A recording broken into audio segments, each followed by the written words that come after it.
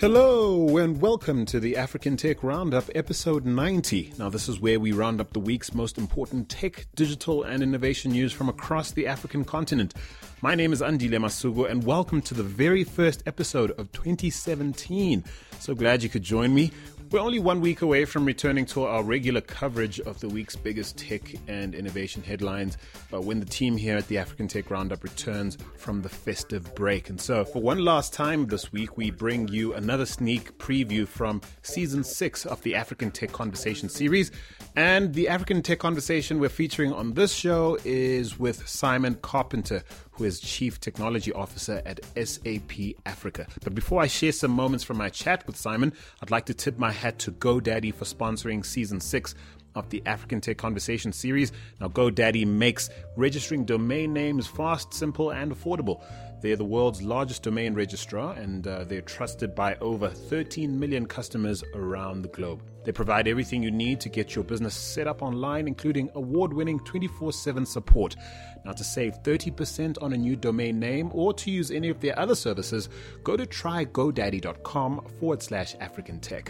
Again, that's trygodaddy.com/AfricanTech to save yourself 30%. Now, as many of you know, last week, the world's largest tech conference went down in Las Vegas. That's CES 2017. Now, if you follow us on Facebook, Twitter, or Instagram, which of course I encourage you to do, then you'll know that this year we teamed up with the Swazi Bridge Project to bring you Africa-focused highlights from the expo, courtesy of Nicholas Stewart, who's of course CEO and founder of the Swazi Bridge Project. Now, next week, I'll actually have Nicholas on the show to unpack some of the more important announcements that were made at CES, as well as to discuss some exciting new technologies that were on show and chat through some of the more important issues he uncovered at the conference, issues that are likely to impact the continent in 2017. Now, here's a clip Nicholas sent us as soon as he landed at CES 2017, giving us a sense of the vibe and some of the things he was looking forward to checking out at the show. Take a listen. Hello. This is Nicholas Stewart coming at you live from CES 2017. The Consumer Electronics Show is the largest technology convention in the world. It's held in Las Vegas, Nevada, the first week of January every year, and features more than 2.4 million square feet of exhibit space. Now you see why it's the largest tech conference in the entire world. More than 3,800 technology companies come to connect with industry folks. More than 165,000 attendees will be here this year. 165,000 people in one space is quite a bit. It's the size of a mid-sized city, depending on where you live. These people come from more than 150 countries around the world. This is actually the 50th year that CES has been held. About 2 days before the general attendees show up for CES, they allow media the opportunity to preview the convention. It's fun to watch them as they transform the spaces in the 10 hotels and convention centers that the conference is being held. It's definitely a lot of buzzing going around as everyone's moving. It looks like a construction zone. Some of the tech buzz this year is around home assistants like Amazon's Alexa and Google Home.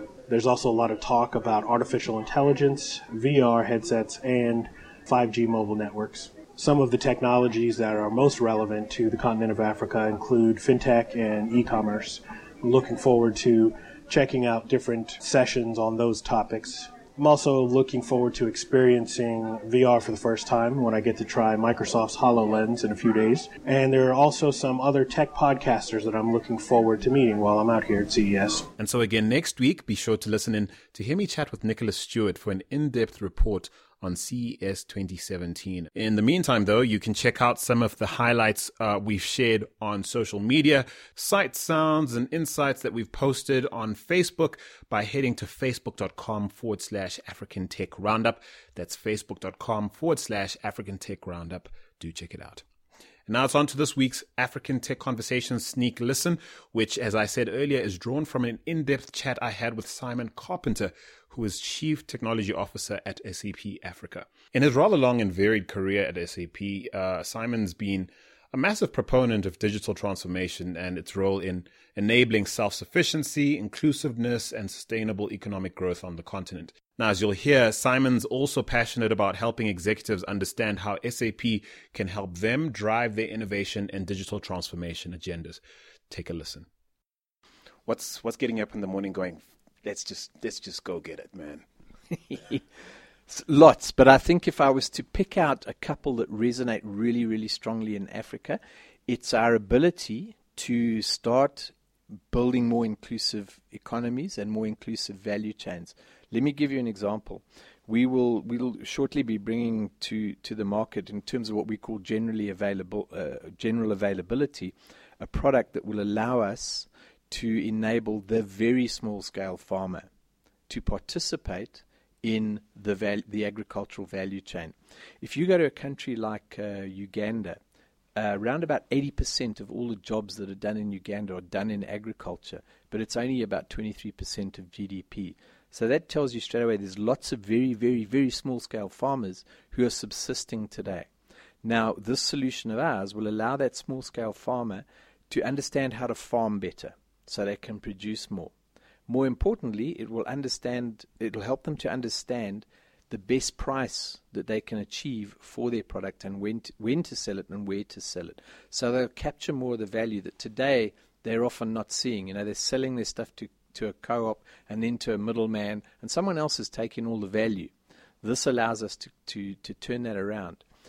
But at the same time, by bringing that whole agricultural value chain together, we also provide value to the downstream players, the commodity buyers and the consumer products manufacturers. Because now, if you think about you and me drinking coffee, drinking cocoa, whatever, eating chocolate, we're more and more interested in understanding, where did that cocoa bean come from? Where did that coffee bean come from? Was it grown in fair trade conditions? Was there slave labor involved? What kind of pesticides were used on that product? By helping the the small scale farmer, we're actually helping everybody in the value chain, because we're capturing the data at source. Where was it grown? How was it grown? Who grew it? When did they grow it? And we can capture that all the way through the value chain. So what that talks to you, and something we're heavily invested in as an organization, is the notion of business networks, where you bring together everybody who has some role to play in getting that service delivered or getting that product onto the shelf where you and I buy it. So that's turning on its head a stereotype I have toward, regarding SAP, this idea that unless you're an enterprise of a certain size, if you're not hitting certain metrics in terms of revenue, like doesn't even make sense to approach SAP to explore solutions or partner in any shape or form. Is that a misguided notion? It is, but it's also very interesting to know how long perceptions linger. Okay, we created that perception because in the early days of SAP, we very clearly pursued the large organizations. We grew our organization on the back of multinationals who were expanding. So, Bayer, BASF, Coca-Cola, Daimler Chrysler, BMW, all these big organizations that have expanded globally were our first customers. So we created the perception that we're for very large businesses, as you hold in your own mind.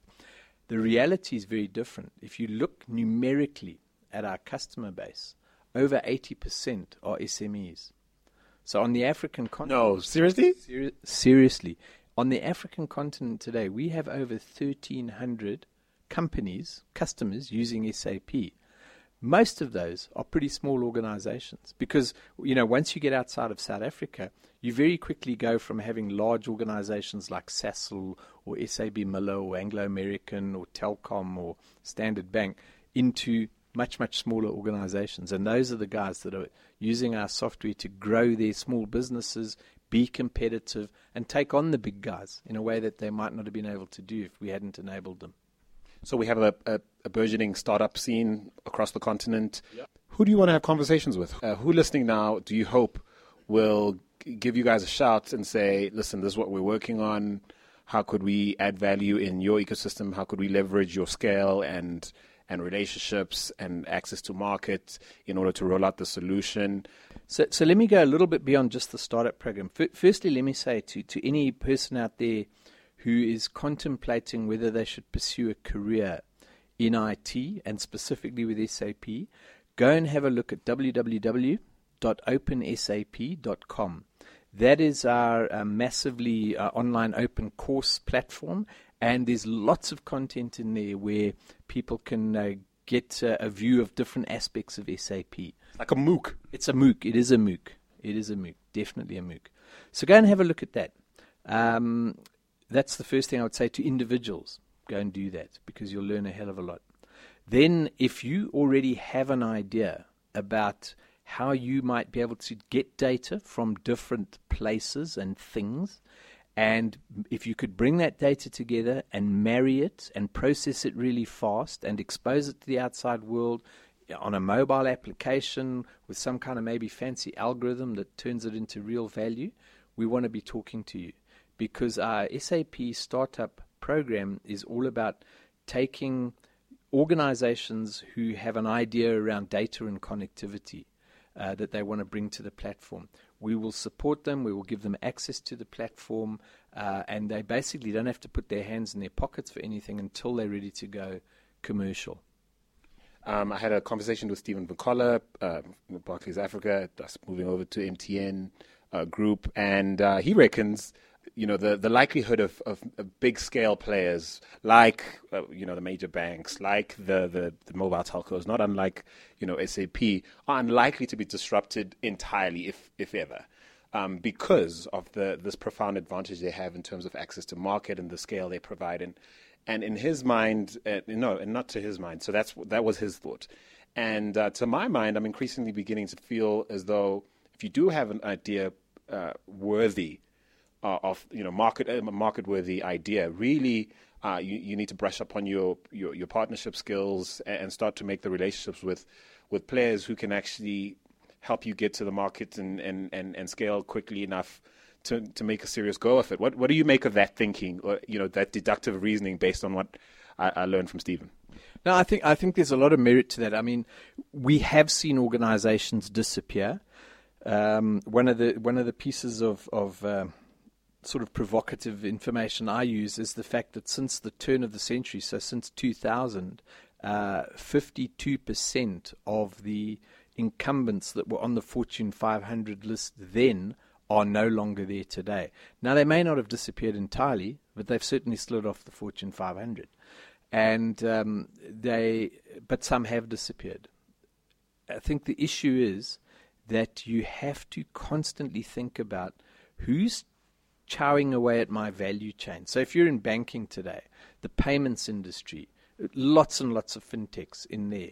You've got crowdfunding that's eating away a little bit at the lending aspect of banks. So you got to look at those organizations and understand where, if they were to able to scale, where would they disrupt you, and how would you respond? And of course, if you're a startup in that space, well, trust me, the rest of that conversation is definitely worth a listen and available right now on AfricanTechRoundup.com.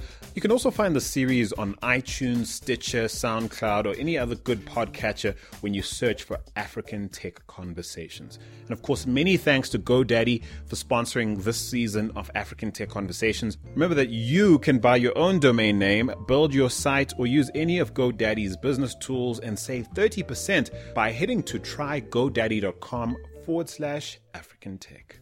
And so, folks, that's it for this week. Do join me again next week on AfricanTechRoundup.com. You're welcome to follow us on social media. On Facebook, we're facebook.com/African Tech Roundup.